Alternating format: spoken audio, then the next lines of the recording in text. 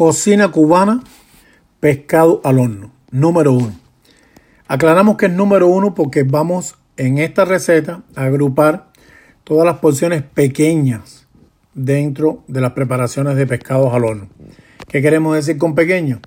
Vamos a imaginar un pescado chico para consumir una o dos personas para compartir, o vamos a pensar en una rueda de pescado aproximadamente de 8 onzas, de media libra, o un filete de pescado igual entre 8 a 10 onzas o de media libra y un poco más.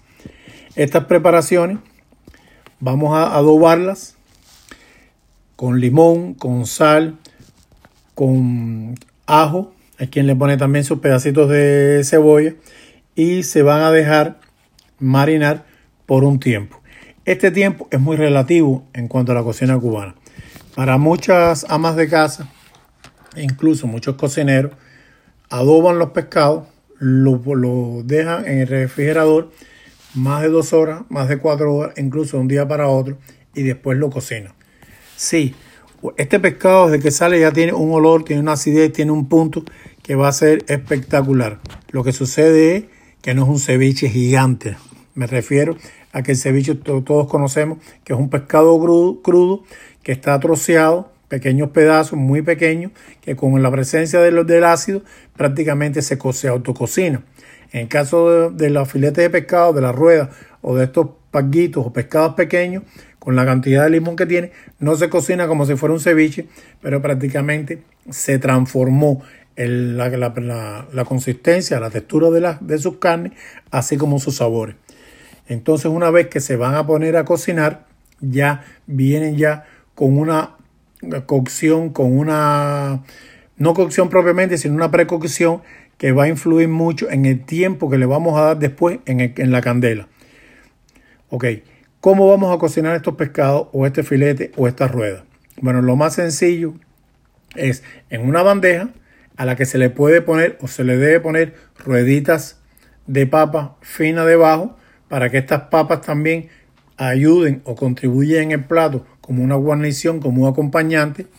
Hay quien en vez de ponerle estas rueditas o rebanadas de papa en la bandeja, prefieren poner lo que se conoce en alta cocina como un mirepoix o mirepoix, que no es más que un conjunto de vegetales, picados troceados, de apio, de zanahoria, hoja de laurel, pedazos de cebolla, quizás uno que otro pedazo de papa, se ponen en el fondo y con ellos, con la reducción de los sabores que van saliendo del propio pescado, con el caldo al que se le pone y demás, se hace una salsa que contribuyen mucho a acompañar al pescado al final.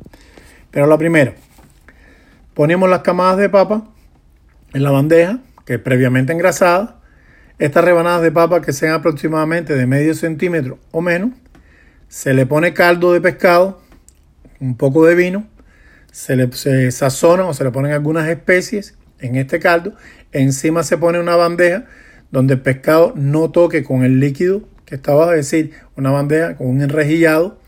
Estos pescados se cubren con papel engrasado y se ponen al horno aproximadamente entre 15 y 20 minutos.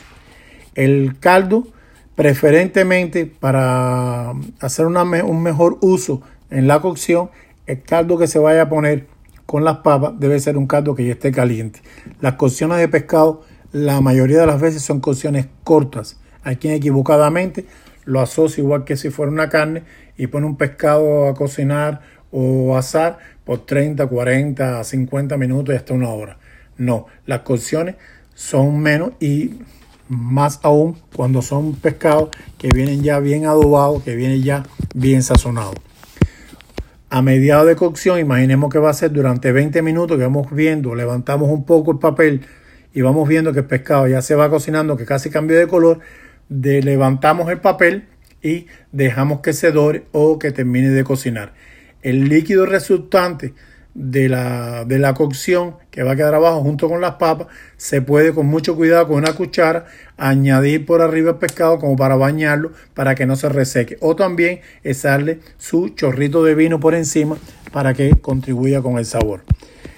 Como vemos, no es una receta que es complicada, no es tan difícil, las opciones son muchas y Es una receta muy nutritiva y esperemos que haya sido del agrado de ustedes. Muchas gracias.